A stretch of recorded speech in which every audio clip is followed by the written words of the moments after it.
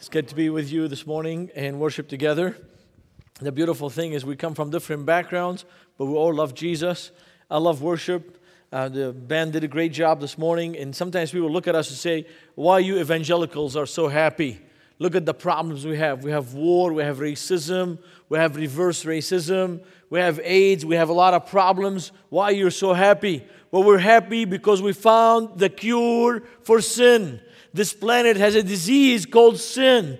And we have found Jesus who saves us from sin, who gives us power over sin. That's why we're so happy. And we want everybody to join us. We want everybody to know about Jesus, our Savior. This is a video clip from a study for small groups called Bridges. It's Christians connecting with Muslims. And your congregation, Brookside, is going to be hosting the class. So we thought we'd kick off with it. It's 6 weeks in baby steps, as you say in English, learning about Islam and how to share the gospel with Muslims. Now I'm going to use PowerPoint. This is the 21st century, so we use video and now PowerPoint. Our ministry is called Crescent Project. And the reason we call it Crescent Project is we believe that Muslims need a new beginning. They need to know about Christ, who can give them a new beginning. And the verse that we like to start with is John chapter 10, verse 10. It says, I have come that they might have life and have it more abundantly. This is what Jesus, our Savior, says. I have come that they might have life and have it more abundantly. On September 11, 2001, it was a beautiful Tuesday morning, and I was invited to speak at a missions committee meeting. Suddenly they said, stop the meeting. There's something going on in New York. I show up in front of the monitor. We see the second plane hit. I never saw the first one hit. Then they said a third one is coming. There's a fourth one. And what was going in my mind when I grew up in Beirut, Lebanon. In 1978, I was a young believer. I was in junior in high school. 5 guys in my class called themselves a cell. One day, they had a map this size of the United States of America with 10 dots on it. One of the dots said WTC. So I asked my friend Kamal, who was the leader of the group, I said, hey, what are you guys talking about? He goes, we want to hijack 10 planes over the United States. 5 in the morning, 5 in the afternoon. And these are our targets.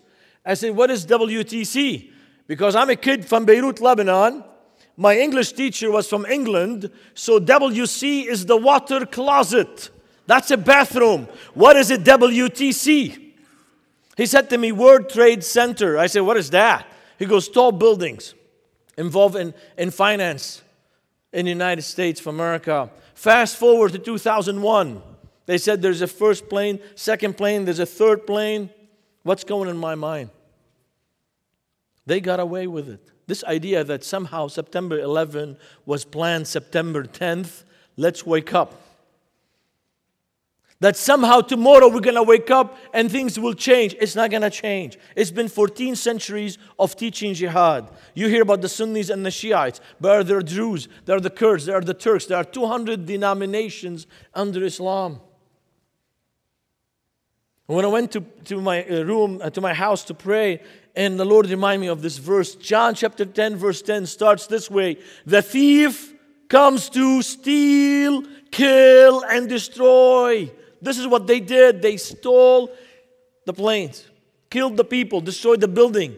But Jesus has come that they might have life and have it more abundantly. The Lord said to me, Fuad, you've seen this mess in the Muslim world. You grew up in Lebanon. It's not going to change. The only hope is I am the only hope. The reason we wanted to have Crescent Project, the reason we're rallying the church to reach out to Muslims is because Jesus is our only hope.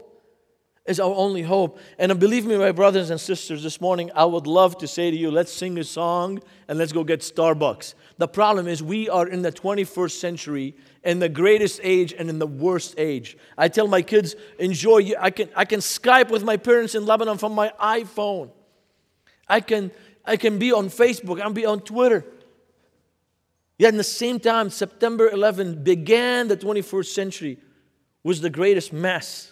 Killing people just because they're Americans. Killing people just because they're on a flight, because somebody was mad. Somebody was angry with somebody else. And the sad part is the 21st century is filled with terrorism, with kidnapping, with hijacking. So we're living in the greatest age at the same time in the worst age. And we should like to share with you what God wants us to know these days. This is the city of Beirut. I want to show you my city. I kind of a little bit brag about it. This city of Beirut, Lebanon. I grew up 5 blocks from that house. This is the country of Lebanon, if you see it on the right there. Lebanon is not a big country. It's the size of Connecticut. But we make a lot of noise, so everybody hears about us. My dad is Lebanese and my mom is Syrian, so you can say I've been a hostage all my life until I came to America as an international student. My mom doesn't like this joke. Now, my cousins fought in the Golan Heights. I have second cousins who died in the Golan Heights. And I hated the Israeli people. As the jets fly over Beirut, I hated Jewish people. I did not care for Jewish people. The other people I hated were the Palestinians. My best friend Walid, at age 18, on a Saturday morning, walking, smoking a cigarette, the PLO bombed and killed him. At age 18, we used to play soccer together. And I hated the Palestinians. And my solution for the Middle East crisis was to take Israelis and Palestinians to a desert like Arizona, let them fight there, and whoever wins, give him the piece of land. Let's finish with it. But sadly, tomorrow there'll be another car bomb because we raise each other to hate each other. And this hate was in my heart. And during the war, I decided to become an atheist. But somebody told me, what happens if you die tomorrow? I said, I don't care. I don't believe in God. My friend said, but it's too late then. There's one guarantee on this planet. One guarantee on this planet. Everybody will die. And you can't take it with you. It doesn't matter if you invented Xbox or you live in Colorado. If you live in Africa or in Lebanon. Everybody will die. So I decided to become an agnostic. That's a good word. Is there a God? I don't know. Is there a heaven? I don't know. But I stayed in that period for a short time. Started studying different religions. Revisited the words of Jesus. And what hit me that Jesus taught wonderful teachings. Jesus said, love your neighbor as yourself. Do unto others what you want them to do unto you. Love your enemies. Hello. Love your enemies. Pray for those who persecute you.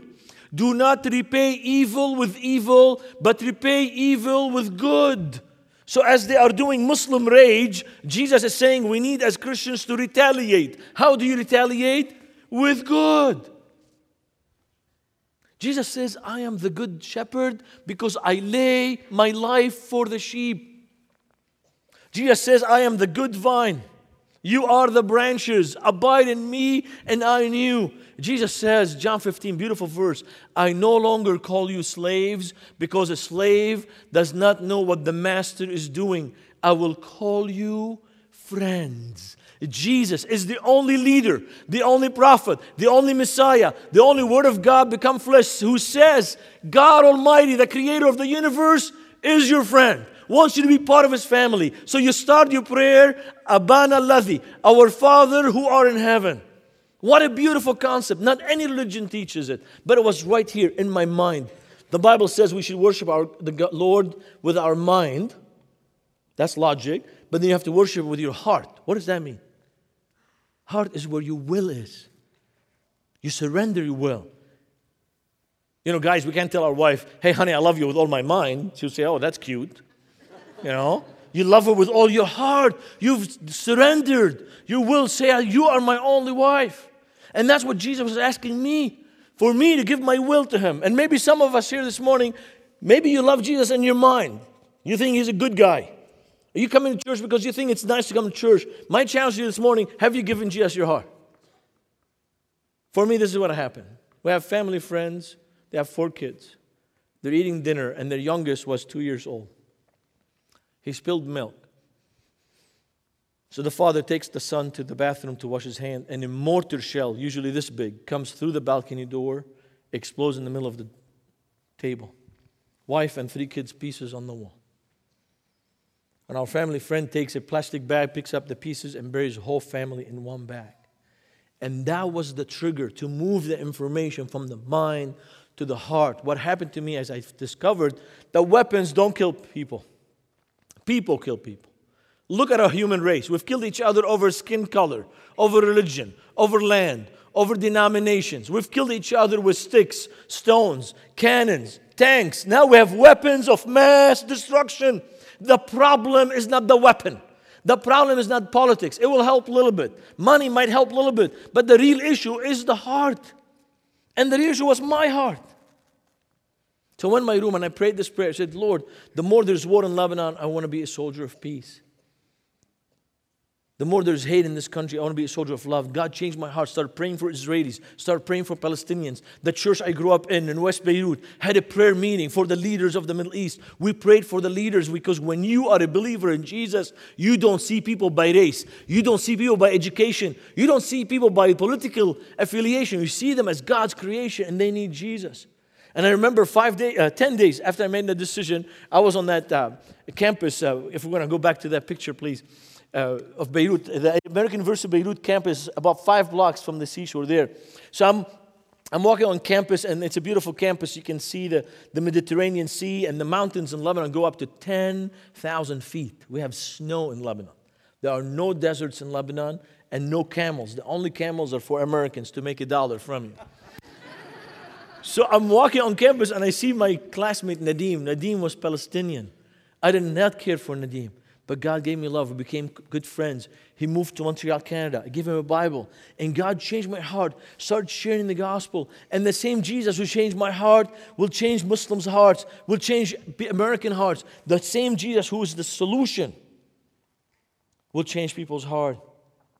And I mentioned in my book, Ambassadors to Muslims, I say why I believe they chose September 11. Not one person on the media, not one person asked why they chose September 11, 2001. Why not September 12th? Why not October 11th? Why that day? And there's a struggle today. Is we lack what's happening. We can't see because we lack understanding on Islam as a religion. And my dream this morning and this afternoon is that we separate Islam from people and we see Muslims are victims of a religion that tells them to do this thing. And we see that Muslims are still not knowing about our faith and not knowing about Jesus, the Messiah, the Redeemer. I want to show you a picture. This is Lebanon is in the heart, what we call the 1040 window. 1040 window is a very important concept. If you are born in any of these countries, the chances of you seeing a page of the New Testament is 0. The chance of you even hearing that Jesus says, I am the way, the truth, and the life is 0.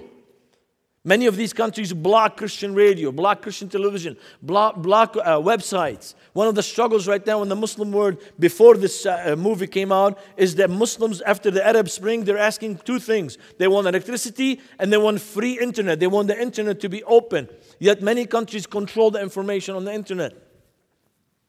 But if you're born in any of these countries, the chances of you seeing a page of the New Testament is 0. So if you're born in these countries, it's banned. So the Bible is banned in Morocco, in Algeria, in Tunisia, in Libya, in Sudan, in Saudi Arabia, in Yemen, in Oman, in United Arab Emirates, in Iran, in Pakistan.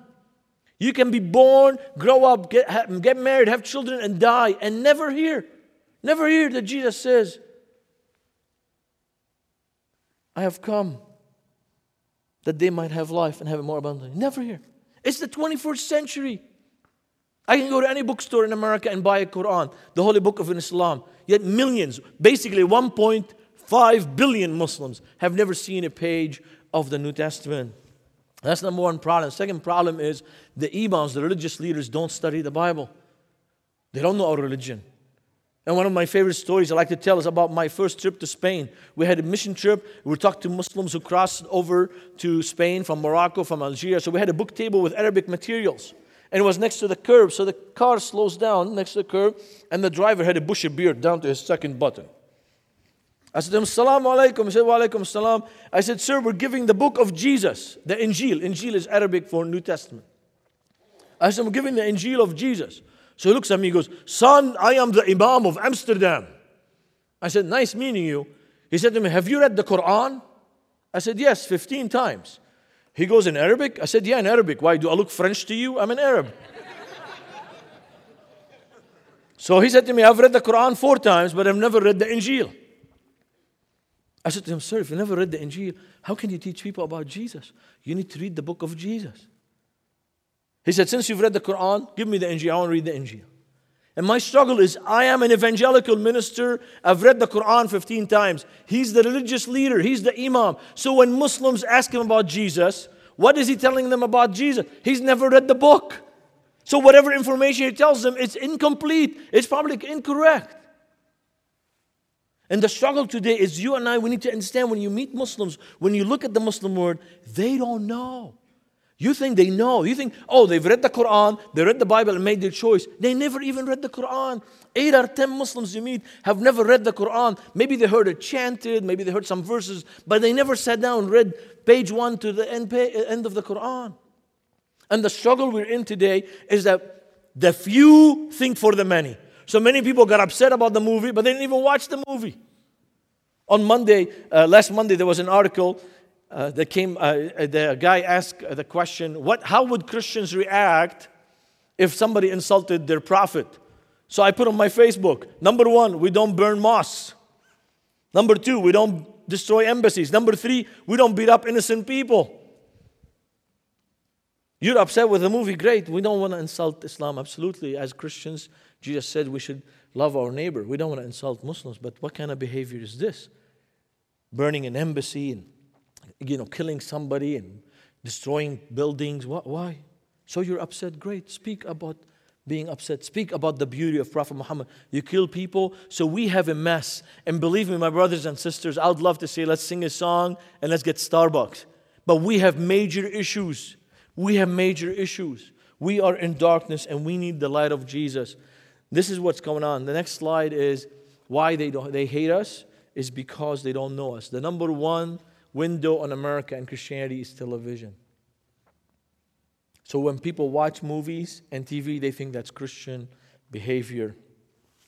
Next slide will show you the ratio between missionaries or workers and the people need to reach. On the right side of the screen, the number of people committed to go. It used to be for every million Muslims, we had 1 worker. For every million, we had 1 worker. Now it changed. It's 2.3 per million. So basically, for every million people, we have 2. This means each person has to talk to 500,000. The struggle is not that Muslims are hard. Nobody is telling them. And I've been sharing the gospel since 1979.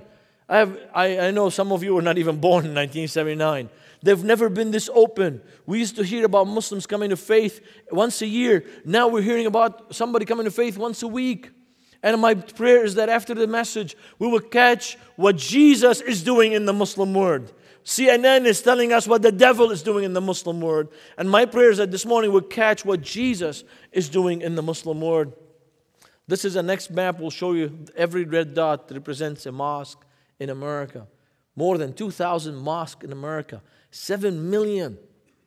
7 million. And who do you think is going to welcome them to this country? Who's going to be telling them about Christ? One of the young ladies, she took our training in Columbus, Ohio. She was at Target. She's walking on the checkout line. She noticed there is a lady dressed different on the other side bagging the groceries. She said to her, where are you from? She said to her, I'm from Bangladesh. She said to her, how long have you been in America? She said, 3 months. She told her, I'm a Christian American. Can I welcome you to my country? And gave her a hug. And when she gave her a hug, that lady started tearing up. She told her, I've been here. They passed. Nobody says hi. Many times Muslims don't know what we believe because nobody talks to them. We see them, covered, and we think, oh, let's go the other way. So she's covered. Great. Come talk to her. Where are you from? How long have you been here? Another young lady took the training.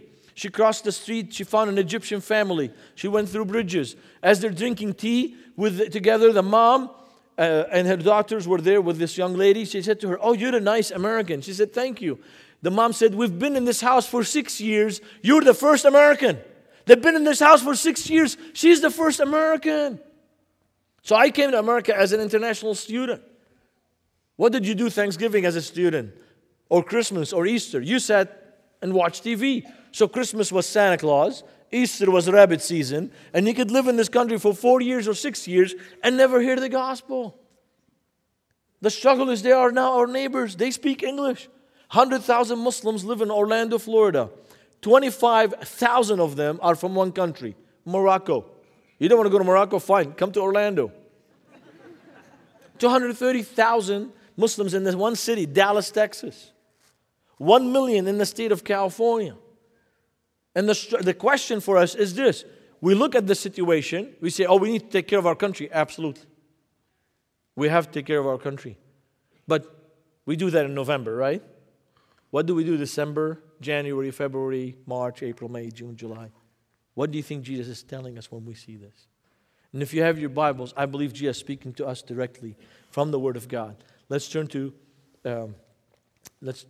text. It says Matthew 5:14. It's Jesus says, "You are the light of the world. A city on a hill cannot be hidden. Neither do people light a lamp and put it under a bowl. Instead, they put it on its stand, and it gives light to everyone in the house." Next verse.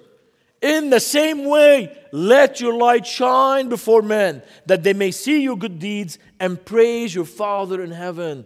We are in a dark situation, and Jesus is saying, when you see the darkness, you're supposed to go the other way. No, He's saying, go this way. Light your candle. Where do you light your candle? In the light? No, you light it in the dark. But when I'm reading the text, it says, you are the light of the world. I'm like, Lord, I am the light of the world. You know my weaknesses. You know my problem. How am I the light of the world? Well, it's like the moon and the sun. The moon does not has a light of itself. It reflects the light of the sun. So you and I reflect the light of Jesus. Jesus chose that we take the gospel. We think, oh, we have to be experts. No, look at the life of the disciples of Jesus. They were not the sharpest tool in the shed. I mean, you wouldn't vote Thomas on any missions committee or any church committee. They will split the church. But yet God chose to go through Thomas. God chose to go through Peter. God chose that you and I are the light of the world. We need to shine the light. Why? Light dispels dark and shows you the path. And then clears up things. So yes, we need to talk the truth. Absolutely. We should speak up. The biggest lie today is it's okay to sing and talk about Jesus in here. God forbid we talk about Jesus out there. But in reality, that's where you live your Christianity. That's where you live your faith, out there. You shine your light out there. So light has to speak the truth, but we have to say it in love. We have to say it in love. That's how our Master taught us. Light also overcomes darkness. Always, light overcomes darkness. Always. So when countries like the president of Iran made a statement 2 years ago that in 1 year he will get rid of all the Christians in Iran, we have a news for him. The news is that darkness cannot destroy light. Who's building the church? Jesus, not us. So the church is growing now fastest in Iran. And then finally, it doesn't take a lot of light, just a little bit light, it will dispel a lot of darkness. So we need to know that Jesus is saying, when you see the darkness, you go there. You go there. And in the last 10 years, more Muslims have become believers in Jesus because someone shared with them about Christ. 3 reasons why more Muslims have come to Christ. And that's what I want to share with you the rest of the time. What is Jesus doing among Muslims? Number 1, Muslims met an authentic Christian. Not a perfect Christian, not a PhD Christian. They met an authentic follower of Jesus. Number 2 reason, they read the Bible in their own language. Number 3, they saw a vision or a dream of Jesus. God is moving among Muslims. God is shining the light and is asking us to come shine the light with Him. Shine the light with Him. One of the stories this summer happened. We were at Starbucks. You know, all the Americans. I had an American team. We have to go to Starbucks to get online, to get our emails. By the way, where I grew up now, there are 3 Starbucks coffee stores, 1 Caribou, 1 Gloria Jean, and everybody's on the internet. I mean, you go in there. They're on the iPhones, iPads, laptops. They're on chat rooms. Isn't God good? God is good. But I was talking to Jamil. Jamil came to America last year as an international student. He said to me, I was in a small town, about 9,000 people learning English. I said, did you like being in America? He goes, I loved it. He said to me, I learned in America that we don't have to be all the same religion to live together. He's a Shiite. And he's raised to not, appreciate the Sunnis. They hate the Sunnis. I said to him, so did you get to go to the mosque when you came to America? He goes, no, I went to church every Sunday. I wanted to hear what Christians teach about God. I said, did you like it? He goes, yeah. After a year I was there, I came forward and took Jesus as my Savior. He said to me, I'm sharing the gospel now with my mom and dad. We just met at Starbucks. We're just talking. He said to me, they're telling me that the Injil has been changed. So he took this book, Is the Injil Corrupted? Explains why the Bible is not changed for Muslims. We're praying for Jamil that God will give him strength with his father and mother. But it took Christians loving on him. It took Christians shining the light. It took Christians taking him to places and making him feel welcome. It wasn't just theology. It was the love of the believers. Another Shiite lady here in America, she became a believer.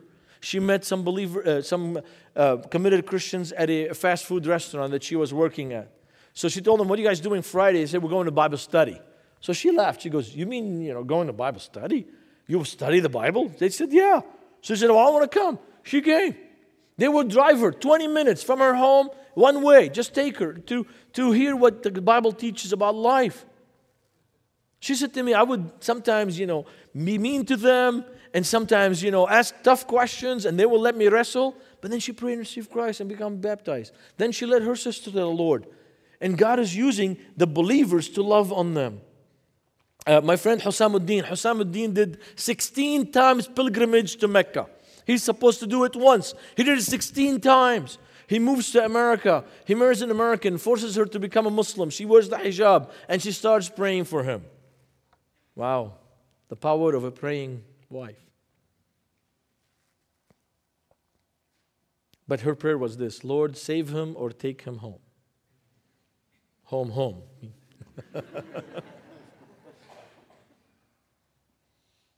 One day, the Lord Jesus appears to him. And then next morning, he was at church and comes forward, becomes a believer. He serves, sharing the gospel. He shared the gospel with his brothers, with his mom. His mom was so upset. He said, Mom, why are you upset? I found salvation. Islam taught me to worship God. I worship God. Islam taught me that God sent Jesus. I love Jesus. And I found that Jesus was more than a prophet. Jesus was more than just a man. Jesus did not just give good teaching. Jesus is the Messiah. Jesus is the Word of God become flesh. He's the Son of God who saved us. And so I love his testimony. I love his testimony. Many times when we look at the situation of the darkness, we think we should go the other way. No, God wants us to go this way. He wants us to go shine our light. And many times we're not asking you overseas. It could be just crossing the street and welcoming somebody who moved to America.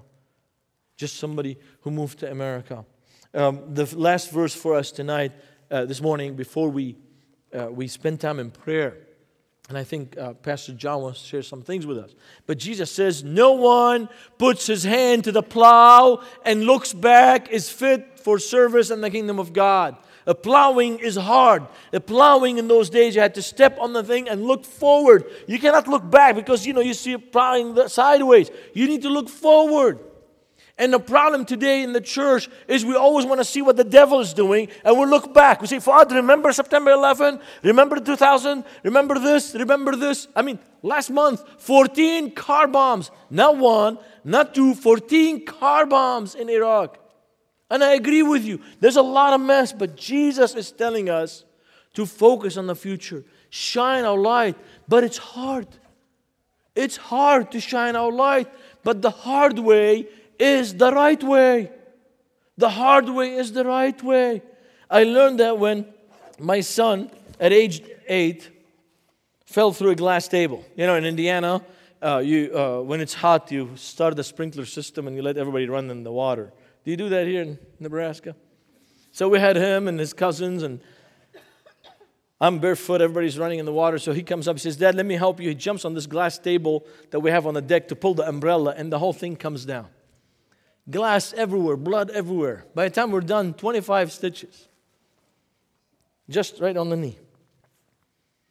So we call 911. We're walking on the glass. We go to the hospital. The doctor checks and says, well, it's not as bad, but let's wash and stitch, and we send him home. I said, but doctor, don't you want to kind of put him under and see if there's any glass on the kneecap? He said, yeah, but he's 8 years old. We might put him under. He might have complications. He might not wake up. I'm like, man, my son is very athletic. He played little league, football, soccer. So I said, you got to make a decision. I said, give me a minute, sir. So I closed the door. I prayed. I said, Lord, give me wisdom what to do. And the Lord reminded me that my son had an operation earlier, and he was okay with anesthesia. So I opened the door. I said, please, put him under and wash the kneecap. Let's make sure it's clean. So they put him under. They washed the kneecap. They discovered 3 pieces of glass. One of them was 1.5 inches. The easy way is to stitch him and send him home. But that piece could be there for years. The easy way is to send him home. The hard way was to wash the kneecap. The hard way was the right way. The easy way was the wrong way. The hard way was the right way. Praise God. Yesterday I was watching my son play soccer. Scored 2 goals. They won 4-0. But the right way was the hard way. And my brothers and my sisters, our rallying cry is this: come, let us share the gospel. Let us shine our light. The hard way is the right way. In the Bible, there's a beautiful verse in Hebrews. It says, for the joy set before him, he endured the cross. For the joy set before him. What joy? Come on, help me out. What joy did Jesus? Seeing us. Seeing us. The right way was the hard way, to go to the cross. Seeing the multitudes who are going to be around the throne. That's the joy that made Jesus stay on the cross. So our challenge this morning, let's run to the darkness and light our candle and shine our light. Pastor John, you want to share with us? Thank you, Fuad.